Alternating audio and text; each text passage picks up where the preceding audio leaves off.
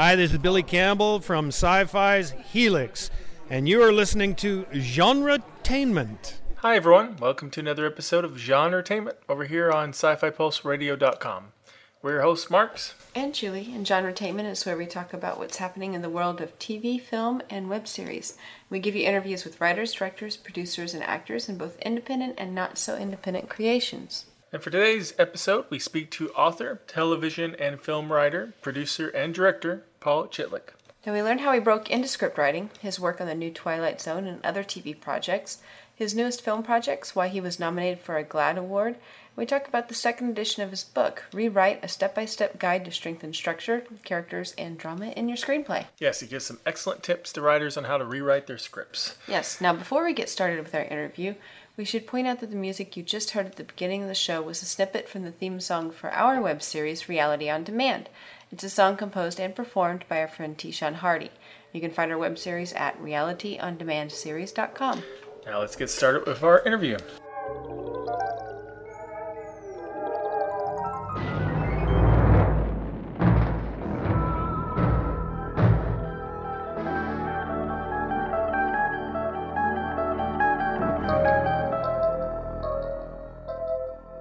Well, hello, Paul. Welcome to the show.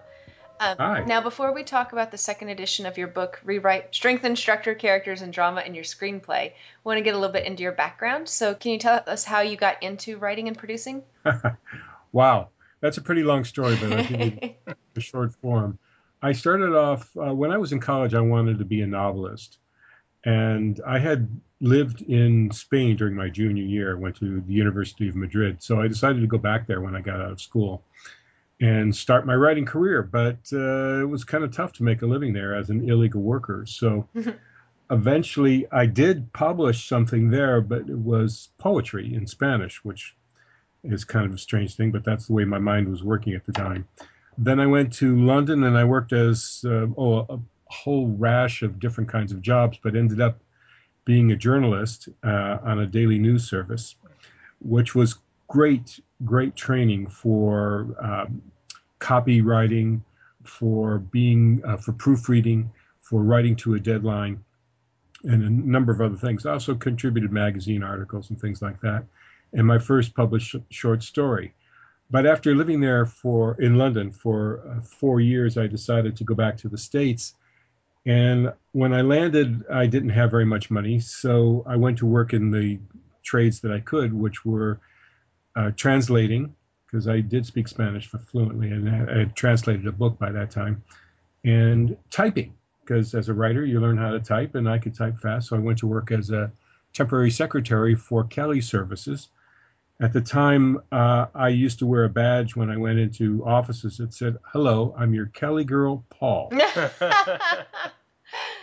which was quite an education. At any rate, around that time, after working in as a temporary secretary and as a translator, which didn't pay that much, somebody said, "Well, you can make $12 an hour," which in the 70s was a good piece of money, teaching English as a second language at a community college. So I applied, got a job, and before I knew it, I was an administrator at Long Beach City College. I was the assistant director of the Indo-Chinese Refugee Assistance Program. And we had about 450 students in the program, and I had 18 teachers and 45 student aides working for me. And one day I was standing at the blackboard, substituting for one of my teachers, and a little voice in my head said, "This is not the plan." And I thought to myself, you're right, and I'm going to do something about that. So I took first thing, I went back to research, how much does a novelist make? And it turned out that the average earnings of a novelist in the United States at that time were $850 a year. Oh, wow. And I thought, Don't spend it all in one place. Yeah. Exactly. That's not enough to pay gas for my car. One of my cars. At the time, I had two cars, and I had a secretary, and I had all kinds of benefits, and I was in really a great position. But I thought, no, I'm going to quit my job, and I'm going to be a screenwriter, because I took a couple of classes at UCLA Extension in screenwriting. And I did quit my job after a few months, and I had 6 months worth of money saved up. And of course, I didn't earn a penny as a television writer for another 2 years. But then I did. And my first job in television was writing for Guilty or Innocent, which was one of the early reality reenactment programs. And they reenacted famous trials. And I wrote all the reenactments, not all of them. I wrote half of them, and I supervised all the rest. I was the executive story editor. And that's how I got that into that. And then I met Jeremy Finch, who became my writing partner. And we got all kinds of interesting jobs, including Twilight Zone, which probably brings me around to what's more interesting to you guys, which is writing science fiction. That's going to be our next question, actually. Yeah. Oh, what was it like writing for Twilight Zone, writing an anthology sci-fi? Yeah. Just such a classic and a popular one. It was a fantastic experience, I have to say. We not only wrote for them, but we chose stories and listened to other writers. So our typical day was to listen to several pitches. We heard I guess it was 4 or 5 months that I was there, we heard 75 pitches, which is a lot of pitches. Wow. But we also wrote many things. And one of the great things was there was nobody above us except Mark Shelmerdine, who was the executive producer. So he and Jeremy Finch, my writing partner, as I said, and Joe Straczynski, J. Michael Straczynski, who was a pretty well writer, were the only people on the staff, and we would decide what shows got written. But Jeremy and I were allowed to write whatever we wanted to write, in so long as Mark would say, okay, or not okay. And he said okay 9 out of 10 times. And that gave us the freedom to come up with anything that we wanted to do within the outlines of what we had set out to be the new show, which was normal people, ordinary people in extraordinary situations. And that was it. That was what the original Twilight Zone was like, and that's what they had aspired to when they did it for CBS and not quite made it. And that's what we decided to do. So I would dream something and come in the morning and say, I had this crazy-ass dream. There's a guy who stops a deer by pointing at it. And then we started to talk about it. And we would come up with an idea. Who is this guy? What happened to the deer? Why is this important? What am I trying to say here? And that's how we got our ideas. Jeremy would do the same. He would come in and say, I had an idea about a trunk. You open it up and it'll give you anything that you want. And in the end, you have to run from people because they want stuff from you. So you hide in the trunk. And then somebody else opens it up, and you're the person that they wanted. I thought, that was kind of an interesting idea. So we made these things into episodes. I mean, this is what I should put a little parentheses here. This is what happened when we were working on the show in syndication. Before that, we had pitched to the CBS version of the show and sold 2 stories to them, one of which we came up when we were having a lunch in a restaurant, and we scribbled down just a couple of words and we pitched it to them. They said, yeah, we'll buy that. And then another one, which turned into Aquavita, which was one of my favorite episodes, that eventually George R.R. Martin rewrote. He rewrote the story for us, and then we wrote the teleplay. This was because they had gone on hiatus just shortly after they bought our story. And they said, we don't know if we're going to be able to make it. And we said, well, when are you going to know? And they said, well, sometime in July. So sometime in July, they called us up and said, yeah, we want to do it. So come on in. And they gave us the new version of the story, which basically was the same, except they had changed the central character, or George had changed the central character from a model to a newscaster. And we thought, hey, that's a really good idea for what we were going for. And we were off. I mean, it was a great experience. We got to meet a lot of interesting people. George was one of them. George is the creator and writer of Game of Thrones. And we met Harlan Ellison in our experience there, who was a great science fiction writer. George Clayton Johnson, who was one of the earliest Twilight Zone writers, who had written with Rod Serling, and many other people. We met Carol Serling. We met a lot of people. It was a very interesting experience. That's neat. And we got a WGA award nomination for one of our episodes, so we were very excited. Which one was it? That was the one we did that was called Father and Son Game. Here's another example. This is some forward thinking at the time, and it also shows you that we just came up with ordinary people in extraordinary situations. My father at the time had been very, very ill and had been ill off and on for years and years and years. And they were talking about kidney transplants and heart transplants and all kinds of things. And it put me to think, well, what if we transplanted one organ from a person to another? What if we made that organ, instead of an organ, we made it a mechanical device? All right. Well, everybody would say that the recipient of the device was still a human being. But what if we transplanted all the organs? We would probably still say that person was a human being. But what if we transplanted the brain, which we pretty much use as our signifier for humanness? Mm-hmm. And I thought, well, at that time, computers were really starting to take over the world. And I thought, well, what if we put everything that you ever felt and thought onto a computer disk and put it into somebody's brain? So this is what mortality will do for you. And I thought, oh, well, that's a good idea. And we developed that further. And I used a lot of my father's life condition and his dealings with his second wife, who was much younger than him, and me, who was kind of resistant to the idea of a stepmother who was 4 years younger than I was. Mm-hmm. And we threw together this episode, which became something that was very prescient in terms of what machines can do and artificial intelligence and things like that. So that's how it came about. Now, you've also written a few episodes or participated in a few episodes from some shows like Who's the Boss, Perfect Strangers. I watched both of those. They were very funny. Thanks. So I'm curious. Especially Perfect Strangers. So we're kind of curious. Perfect Strangers is hysterical. Your experience, how was it different writing for comedies? And obviously you liked it, I'm thinking, by your response. Right. It's fun. You get paid to laugh. And anytime you get paid to laugh, that's a good thing. Even if you're sitting there torturing yourself over a line that you're writing, you still laugh at the end of it when you come up with that line. If you don't laugh, you have to go back to the drawing board and come up with something better.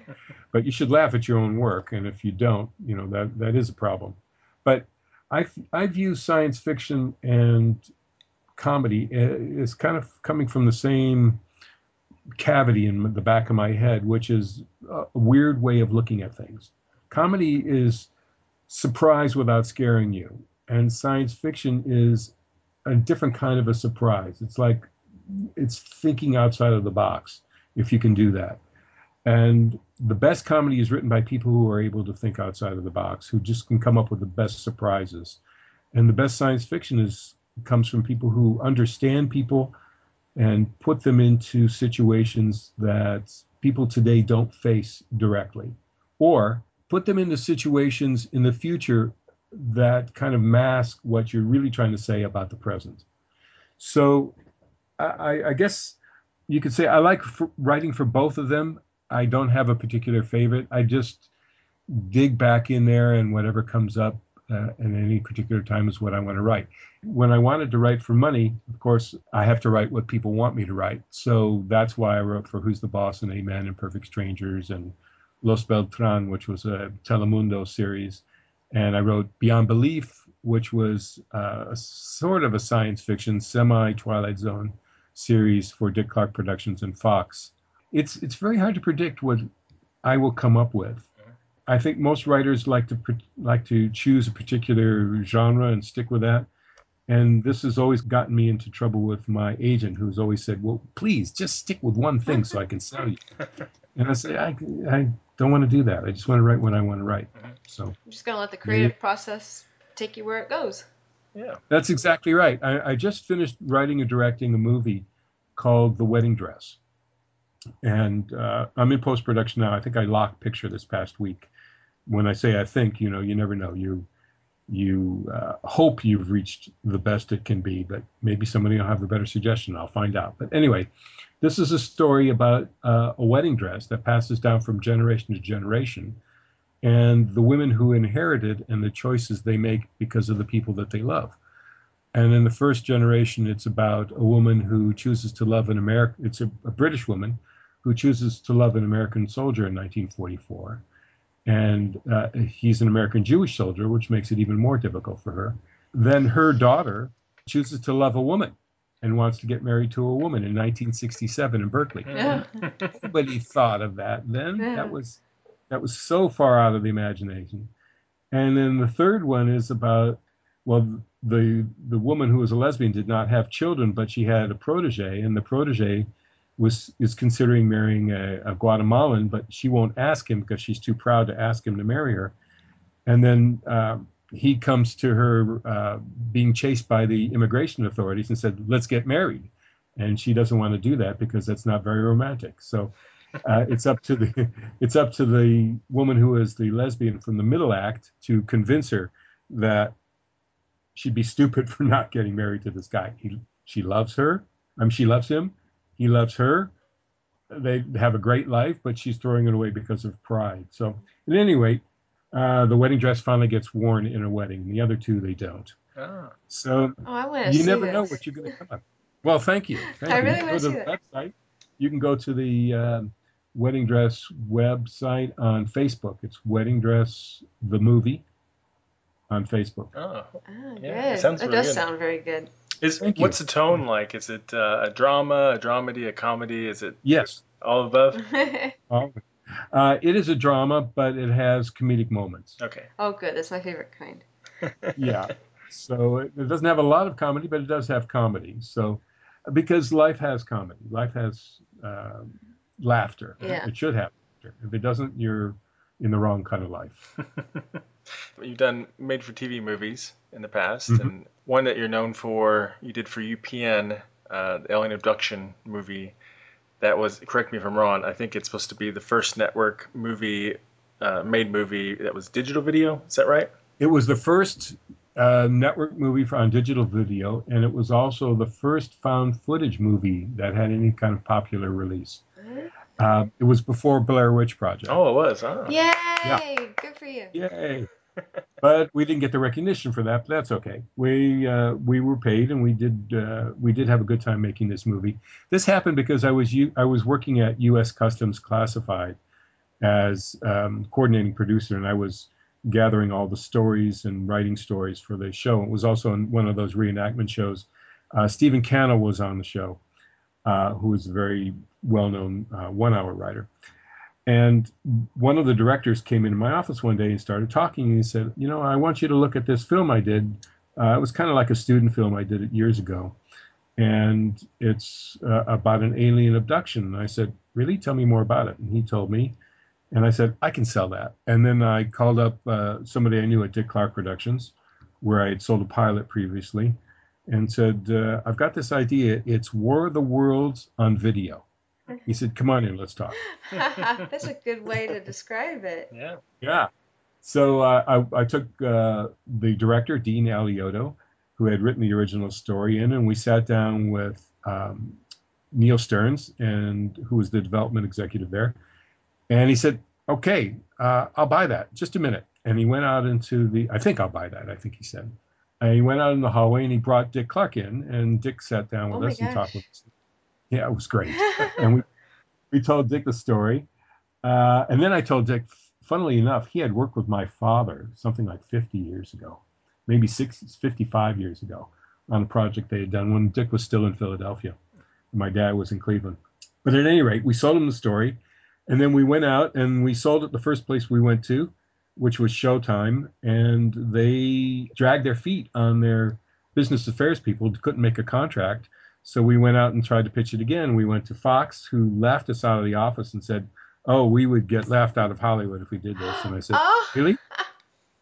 Really? Okay. We went down to UPN, and when we walked in the building with Dick, everybody started coming out of their offices to see him.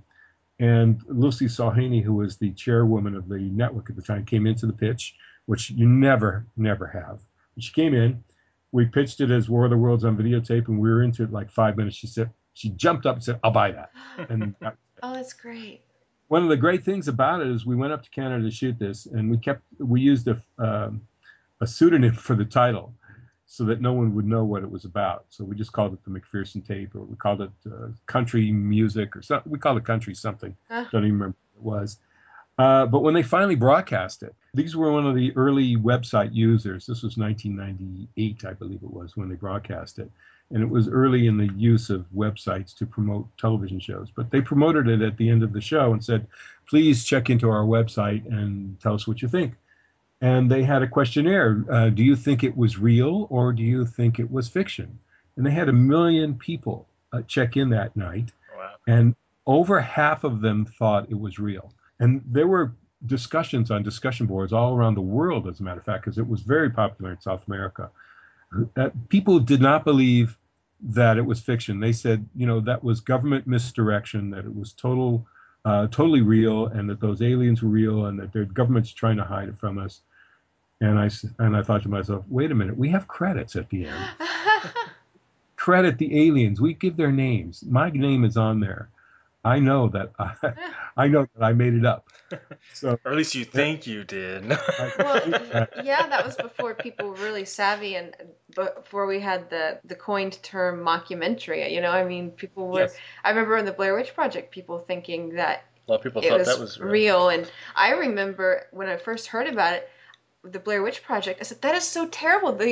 I thought they really took these people out in the woods and scared the crap out of them for real and filmed it. And I was like, that's just sick. I thought that they actually were tricking these actors, yes, because of the way they were explaining it, and I thought that's such a terrible thing to do to somebody. Fantastic. I love it's the power of film. It is. So strong, so powerful. And sometimes you just can't talk people out of it. You can scare people with video. It's just amazing that on a little screen, you can watch it on your TV, you can watch it on your computer, and you can scare the life out of them, even though they know when they're watching it, it's not real. Yeah. It's not happening.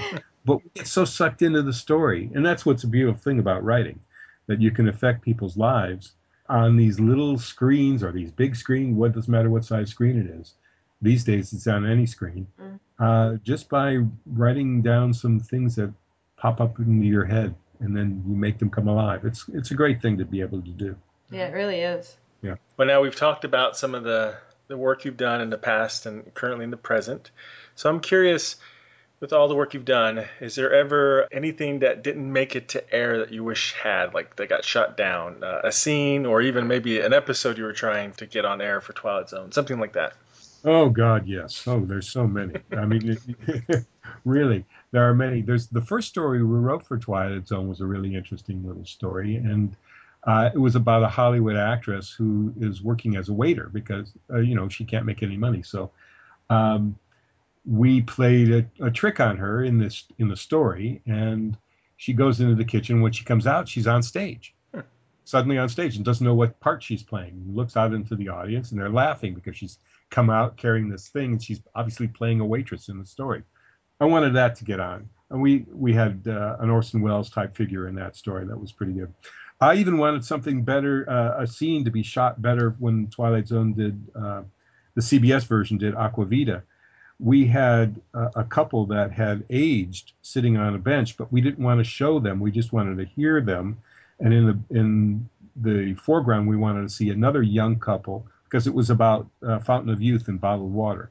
And we wanted to see another young couple playing and riding their bicycles, and our older couple talking in voiceover, and then reveal them, so that we learned that at first we think they made the decision to go back and become young, but in truth, they made the decision to grow old together. So they screwed that up in filming it. I mean, they left the script the right way, but the director missed that cue, which really bothered me.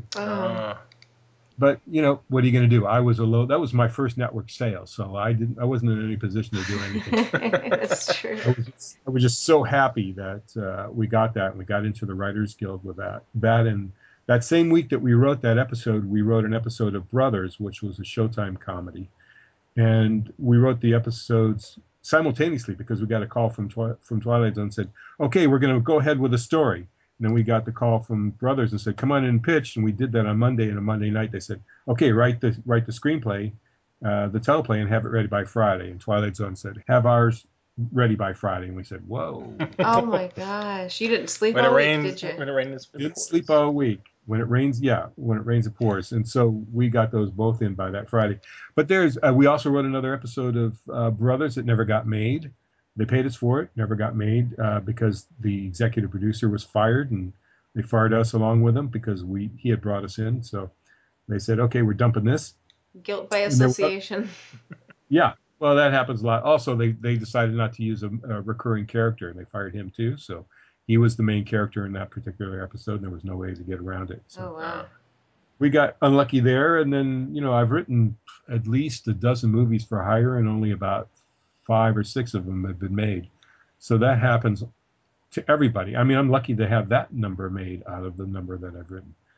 So that's a very common occurrence. So I'm curious now about, everybody hears about a producer or studio wanting to change something, but what you said about your Twilight Zone episode where a director just misunderstood the script, do you see that happening very often to script writers, and how do script writers try to fight that in some way to help clarify, communicate if they're not to on the director? set when it's filming, Yeah, because they're usually not on set a lot of times. So exactly, Julie, you're totally right. I insist on being on the set for everything that's shot of mine.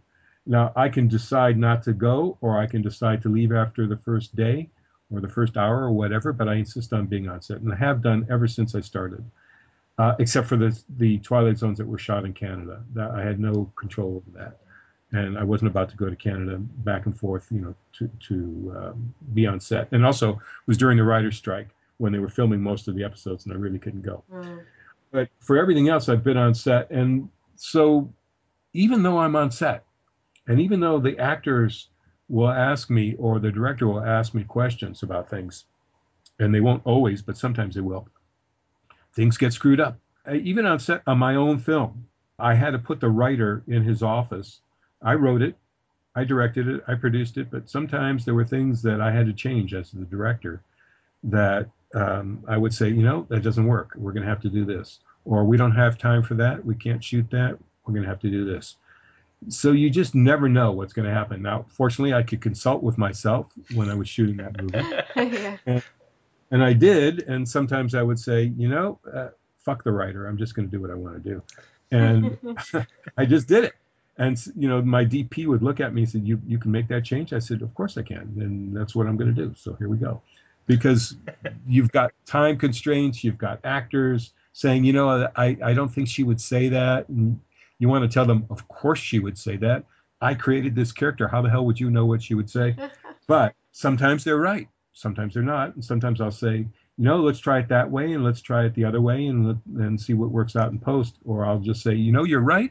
Let's do it that way. Or, I have something else in mind for that. So let's keep it that way.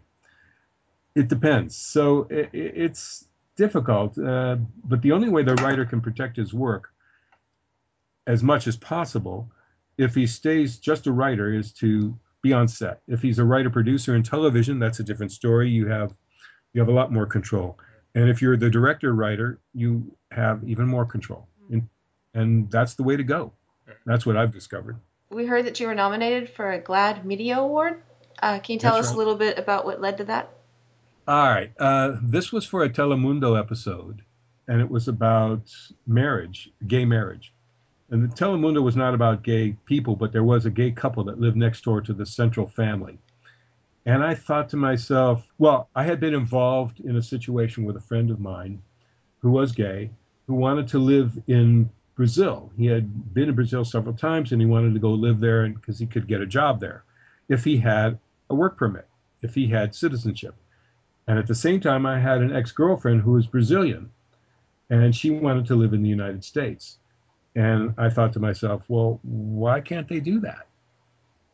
Why can't I put them together? So I put them together, and they got married, and everybody was happy. And then I thought, well, what would have happened if that situation were played out and my friend who was gay wanted to get married to a gay person, to another man? Mm-hmm. And he hadn't told this other man about this marriage, and it would suddenly come up, but in a funny situation. So what I have is this couple next door to the Los Beltran, the Beltran family. So one of the gay men comes over and says, hey, I forget his name, but let's just say George proposed to me, and I'm so happy about getting married, except I'm already married. And So we just had to deal with that situation. And by dealing with that situation, I just brought out the fact that marriage is marriage. And if two people are in love, what the hell? Why can't they get married? Yeah. And it just really doesn't matter. And basically, again, I went back to that theme in The Wedding Dress, because that's what part of that is about. If two people are in love, doesn't matter if it's a man and a woman, which is where I start that story and where I end that story. It doesn't matter who they are as long as the souls want to be joined. I mean, that's the idea, right? Mm-hmm. So it could be a man and a man, a woman and a woman, or a woman and a man. It doesn't really matter. That's where that came from. And they submitted that episode. The series got nominated as a whole, but they submitted that as episode as their sample episode. Oh, that was wonderful. Thank you. So you've written for Spanish-speaking programs also. Obviously quite fluent. Yeah. Right. I don't know what your background is. What Chitlik? Well, Chitlik is a name from Belarus. Not Spanish. So you don't even know where that is, but it's on the border of It's Poland. It's one of the former Soviet bloc. Yeah. Yeah, next to Poland. My family is kind of, the borders moved around a lot, so you could say I'm Polish, Jewish, American. But I spent my junior year at the University of Madrid in regular university classes, and I had to learn how to speak Spanish. I had studied Spanish in school for a couple of years. When I went over there, I could read Cervantes in Spanish with a dictionary, but I couldn't order a glass of wine in a bar. Yeah. So naturally, since I was 19, I decided to spend a lot of time in the bar, and I learned a lot of Spanish that way. And I used to write down every single new word I learned every day and study them until I became quite proficient in Spanish, and I changed my major to comparative literature with Spanish as my major language. And when I left school, I went back there and lived for another year teaching English and writing, and as I said earlier, doing what I wanted to do. And I became quite proficient, mistaken for a native many, many times.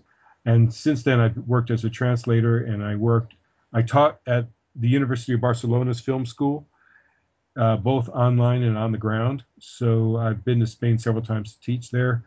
And I've been to Cuba to teach in the film school in Cuba. I didn't realize Americans could go down to Cuba and do that. Well, Americans can go to Cuba. It's a misstatement to say that they can't go, but the problem is you can't spend any money there. Ah. So you need a permit from the Treasury to go, to be legal, to go there.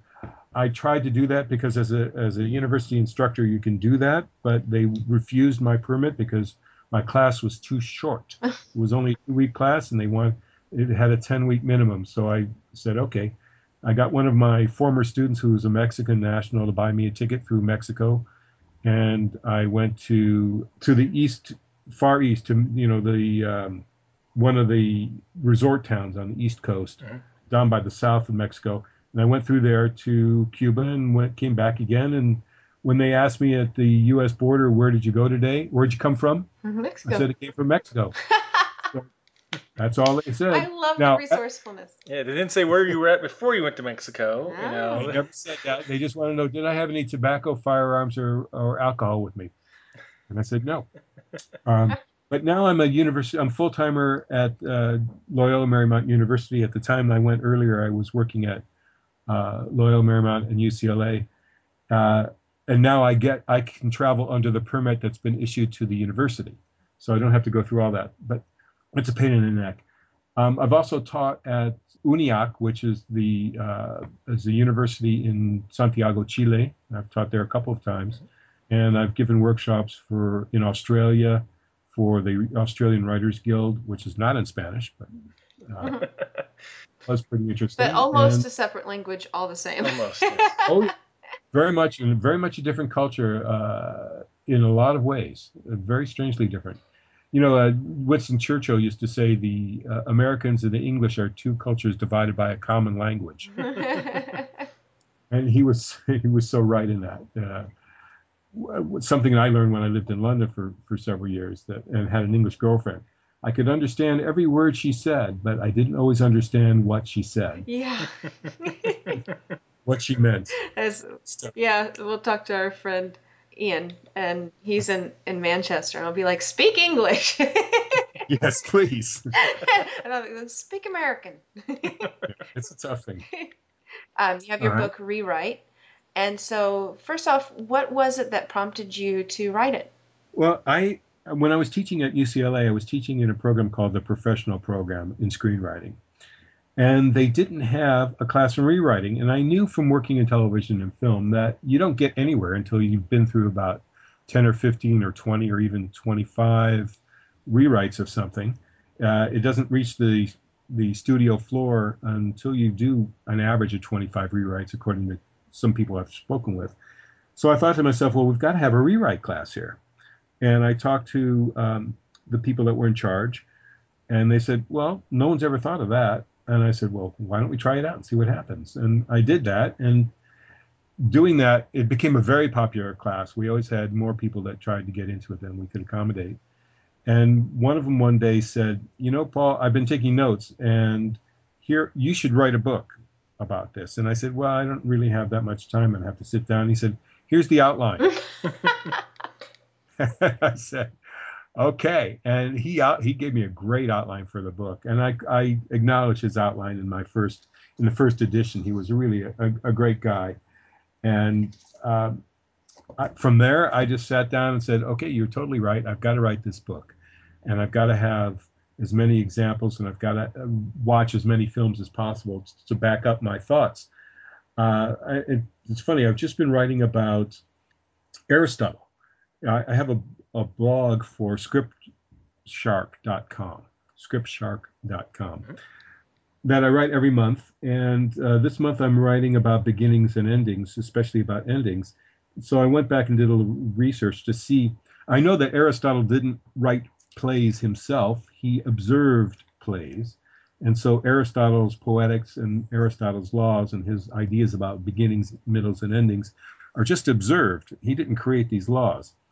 And I thought, well, I just want to observe what the structures are, what the conventions are of modern movie making, and relate those, because just saying that they have a beginning, a middle, and an end is not enough, and just saying that they have a first act, a second act, and a third act is not enough, and just saying that they have an inciting incident and whatever is not enough. So I came up with my own approach, my own grid, if you will, that you could lay down on a film script, and most film scripts, and I say most because not every film script conforms to this, but most do. Most American films do.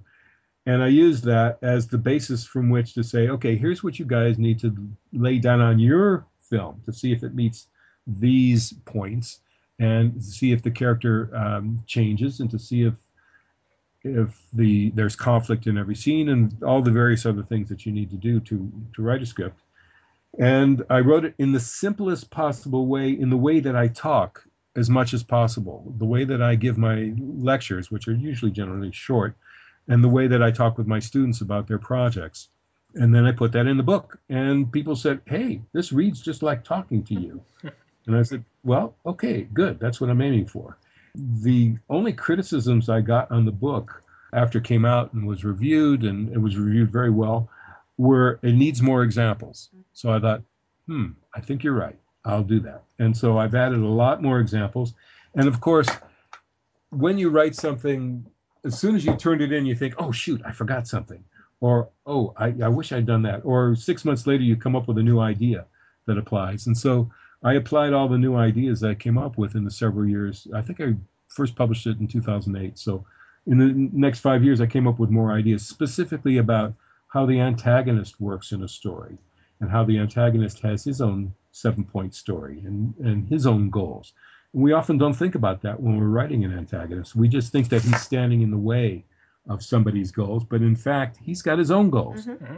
And they just happen to be in the way of the other person's goals. Well, or he has to... yeah, it's sort of like the villain. The villains rarely see themselves as the villain. They think they're in the right. They're the good guy, and the other guy is in his way, and so really everyone's the protagonist in their own mind. In their own minds, exactly. I mean, this was brought to mind years and years ago, and I believe it was William Blinn who told me this. He's a writer. He wrote Brian's Song, among other things, and many other, which was one of the first successful TV movies. He wrote 1-hour series for the most part. And he said, the villain comes home and he opens the door and the dog greets him and the kids say, "Hi, Dad." And the mom says, "Hi, honey." And he gives him a kiss and he sits down in his chair and he watches TV. I mean, obviously they don't do that, but, the idea is the villain has a normal life. Mm-hmm. And in the villain's normal life, he's not the villain. Right. He's just a person that has a different goal. And that's why in romantic comedies, you don't have to have a villain. You just have somebody who's not the right choice. You have adversaries. You have an adversary, somebody who wants the same thing that you want. And that doesn't make them a villain. Sometimes even that person comes around and becomes your ally, like in The Fugitive. Oh, yeah? It can happen in a lot of different ways. That's what I brought into this book, and that's why I wrote another edition. My publisher said, if you got enough new stuff, we'll publish it. And I said, well, I've got stuff I wanted to put in the first edition, and I have a bunch of new stuff too, so let's do it. And that's what I did. I know a lot of times when people, myself or other people who are writing a script, when they're done with the first draft, they always wonder, what do I do first? I know it's not quite that simple, as you can't order it like that, but what would you normally suggest, like the very first thing they should do when they're looking over the script and how they're going to change that draft? Well, the first thing they should do is put it away for a while. 2 weeks, 3 weeks, 4 weeks, a month, whatever they feel they can afford to do. And that depends on you as a writer and you as working under deadlines, self-imposed or otherwise. The second thing to do would be to read the script over again with a notepad and write down all the things that come to your mind. Actually, let me back up. The first thing to do would be to read my book. Then, of course. Very wise choice. Then the next thing would be to sit down and read the whole script all over again and see what you would change without even thinking about what the book says. Then look at the book and say, okay, is my character what I want him or her to be? Is my central character? Are my supporting characters what I want them to be? Is the central emotional relationship character what I want them to be? And then I'd look at the story. Is the story what I want it to be? Does it have the 7-point structure that Paul's talking about? Or am I using the 12-point mythic structure? Or am I using no structure at all? Or have I done something really bad, like one of the scripts I just finished reading? I'm consulting with a major production company on.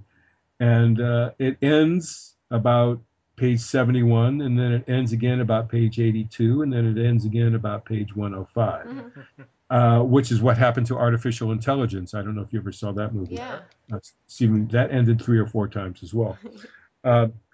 And that confuses the audience, and it's a problem. So I would reread everything, make sure I can write my 7 points so I have them clear in my mind. Then I would probably revise those because I'm pretty sure I screwed them up the first time. Then I would read again and write a short line or two about each scene, each beat in the film. So I'd write a new beat sheet. And from there, I can start making cuts and changes and additions and subtractions. And from there, I can go back. Once I get a beat sheet that I'm happy with and the story is good, then I can go back to my original draft and say, okay, what can I save from this original draft? And what do I need to write? And what do I need to cut? And that's the way I would approach it. It's a killer. It hurts. Trust me, I read my own stuff and I go, oh no, why did I do that? Why? I've got to change that now. I've got to go back. And if I do that, that has a ripple effect. And I'm going to have to change this. And I'm going to have to change that other thing as well. But I got to do it. Here's something that happened to me when I was cutting the film that I just shot. Now, remember, I described it as 3 different eras. And that's the way the first cut came out. It was one era, and then the next era, and then the next era. So it played like 3 short films. And one of my colleagues said, it would be more cinematic if you cut it together asynchronously, kind of like Pulp Fiction is cut. So I said, you motherfucker, you are totally right. And I went back, and I hope you can do that on your blog. I went back and I recut it, and sure enough, he was totally right. It's so much better, moves faster. It enabled me to cut out a whole bunch of stuff that wasn't necessary to move the story. And it just is better to watch, but it caused me a lot of pain in recutting it. And I thought, okay, you got to do it. You got to do what's best for the product. And so rewriting is always best for the product. Certainly rewriting a first draft, as Hemingway used to say, a first draft is shit. And he's totally right. They always are shit. Jane Anderson said the same thing. You have to have a shitty first draft in order to get somewhere. You have to have something on paper to work from. And a lot of writers tell me that's where they find the story in the first draft. They don't find their voice till the fourth or fifth draft. They don't know who really the central character is until the second or third draft. This happened to me too. I wrote a movie called El David with a writing partner, Mark Shuffler. And at first I thought it was about the woman. And then we realized halfway through, no, it's about the guy. So we had to change a lot of things. Wow. You just never know until you really get it down on paper. And then the exciting part is looking at your first draft or second draft, whatever you have put aside for a while, and saying, oh, I see what I can do to make this better. Yeah. And that is a great moment when you go, oh, and then it's followed by shit. But okay, that's the way it goes. I think the rewriting is what really sets apart the successful writers, because almost anybody, not everybody, but almost anybody can come up with something the first time around. But being able to analyze and really break it down and just analyze what it is you're trying to say, that's really sets you apart from the professionals, from the amateurs. You're totally right. And, I've met many, many, many writing students or first-time writers or new writers, whatever you want to call them, who say, I wrote this. This is really great. I'm really happy with it. I think it's everything I want it to be. And I'll say, well, what draft is this? And they'll say, it's the first draft. I just need a little polishing on it. And I go, okay, sure. Let me read it. And then I read it and I say, well, you need a little bit more than a little polishing here. You need a story. Yeah. And you need some characters that change, and you need this and you need that and the other thing. Now, I have to say, there have been some writers that have been in my classes where I read their work and I go, damn, that's good. That's really good. That just needs a polish. And it happens. Yeah. I mean, rarely, but it does happen. I could probably count that on the number of times that's happened on one hand, but still, it's a very exciting moment. It's possible, yeah. It's possible. It does happen. But most professional writers, as I say in my book, most professional writers figure on 20 drafts, wow. 25 drafts. Wow. It's tough out there. Now, do you ever have the danger of rewriting too much? Right.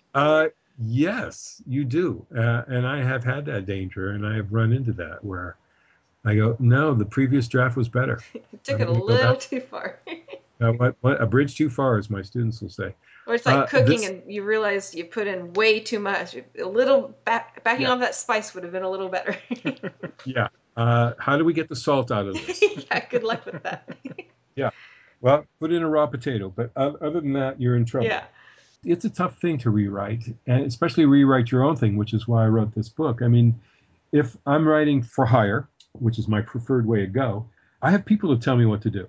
They'll read it and they'll say, you know what, I need more of this, I need more of that, or this has to change, or can you put in a little bit more of that, or we have access to a bunch of dogs, can you put in a bunch of dogs? Whatever it is, and sometimes it's as stupid as that. I'll do that, and that's fine. I'm rewriting for money. Sometimes I'll have people that'll tell me to rewrite. I had James Orr and Jim Cruikshank as executive producers on a project I did for a company years ago, Reicher Entertainment, and it was for the Olsen twins. And they were brilliant when they would give me notes and they would say, you should do this. Go have a look at the Wizard of Oz and how they deal with that, and look at this movie and how they deal with that. And it changed every time they gave me notes. It changed the script for the better. I've also had people say, well, we want you to take that out. We want you to do this. We want you to do that. And I'll say, okay. And I'll come back and I'll have not done their notes because they're too stupid to do. And they'll either forget the note or they'll say, why didn't you do that? And I said, you know what? I couldn't make that work. Do you have an idea on how to make that work? Mm-hmm. And then I'll just leave it at that. So sometimes it works, sometimes it doesn't. Sometimes I say, yeah, put it back in. Now, about how many times do you think you need to rewrite your work before you show it to somebody else to get their input? Is there a magic number, or just when you think you need help? There's no magic number. It's just when I'm snowblind, when I can't tell what it looks like anymore. I'm too close to it. I don't know. That usually takes me 5 to 6 drafts, maybe 7 or 8. I don't show it to my agent until I've already shown it to 2 or 3 other people and gotten their notes and done a rewrite or not done a rewrite and gotten notes from somebody else and somebody else. And I have a group of people, I call them my trusted advisors, who give me notes and I give them notes. I mean, it's a two-way street. It has to be because it's a lot of work to do that. And for other people, I charge a good deal of money to give notes on a script. So when I ask for notes, I always have to give back notes as well. Mm-hmm. Okay. That's going to be 5 to 6. I usually think it takes me about 8 drafts to get to my agent. And then she will give me notes. And then I'll either say yes or no, and I'll do another round, and I'll send them back, and then it's time to go out. That's great. Now, I know that you've talked about your wedding dress film that you've just made. Do you have any other projects in development that you'd like to talk about? I do. I have 2 projects. I have one project that I'm developing for television right now, actively developing. I'm talking with, I can't tell you the production company, but let's say it's the production company of a very famous director. And by very, I mean very. And we're going to go to CBS with it because I know the president of CBS. I worked on a project with her years and years ago that she bought when she was at Lorimar, when it was part of Warner Brothers. And I can't tell you any more than that, except it's going to be part old-fashioned and part very new-fashioned, and that's all I can tell you. It's a series, and I'm very excited about it. It could really change my life in a lot of ways, in good ways. Well, when you can talk about it more, you'll have to let us know on that one. Well, as soon as I sell it, the words will be there, and I can't talk about it until I sell it. Then I've got a couple of scripts that I would like to get in motion. One of which is called Rug Burns, Berns. It's about a character I created in a series of detective novels, mystery novels. The first of the series is called Burns with an E, and it's about a guy in Los Angeles. In this particular episode, I guess you would call it, it's a movie. I'm going to turn it into a movie. This particular book is about sexual addiction and brother. So he believes that his brother did not commit suicide but was killed, and he is looking for the killer. And in researching his brother's life, he becomes involved in sexual addiction like his brother was, with the same woman. Oh. Must be something to her, huh? To her. She's got some of that magic. So that's the next project I'd like to direct. I've written it, and I'd like to direct it, and we'll have to see how that works out. Have you ever directed someone else's script? I have not. I have directed, the only other directing I have done has been on television when I directed for Real Stories of the Highway Patrol and U.S. Customs Classified, when I directed episodes of reenactments for them. And it was always my own. I never directed anybody else's. So I always had that luxury of being able to cut a line here and there and not get a lot of shit from the writer. Unless you look in the mirror, right? I was going to say, unless your dual personalities start really fighting it. Right. I have a problem. But I always had a lot of fun doing those. I even acted in when I was a stuntman in one of my episodes because I wanted somebody to ride a bicycle and take a fall. And no one else on the set knew how to do that, and I did, so I did it. So. Oh, it's great. And if you get hurt, you have no one to blame but yourself. So. That's right. I didn't even wear a helmet. That really was against my rules. Oh, good thing you didn't get hurt. The paperwork is a pain. Yeah, that would be. You know what they call a motorcyclist or a bicyclist without a helmet at the emergency room? Organ donor. You got it. I call him that when I see him. On motorcycles. I'm like, well, I hope they're an organ donor. Someone might appreciate those. Yeah, it's such a crazy thing. So yeah, that's what I'm working on next, and what I'm going to write next, I don't really know. I do have another idea for a play, also based on reality, about 4 actors who had various degrees of success, and one of the actors is very ill, and how they deal with that. Oh, interesting. Great. All right. Before we go, please tell everyone where they can find you online and also find your book. Thank you. That's great. You can find me at rewritementor.com. That's my website. I need to do a little updating because I'm going to be doing another seminar in Italy next summer. and I don't have the information about that up yet, but it will be soon. You can also find me online at mwp.com, Michael Wiese Productions. That's my publisher. Mm-hmm. And you can just Google the hell out of me because I'm all over the place. So, thanks to the book, and thanks to Twilight Zone, and thanks to a couple of other things I've done. Yeah. So, and if you're interested in going to film school, well, I recommend Loyola Marymount University as a film school. We ranked number 8 in the nation last year, which brought us, we were up from 13 the year before, and I think that's partly because of our innovative writing and producing for TV program, of which I am a driving force. And so that's where you can find me. Oh, that's great. Excellent. Thank you so much for taking the time to talk with us. It was a lot of fun. Yeah, it was. It was a pleasure. Thank you.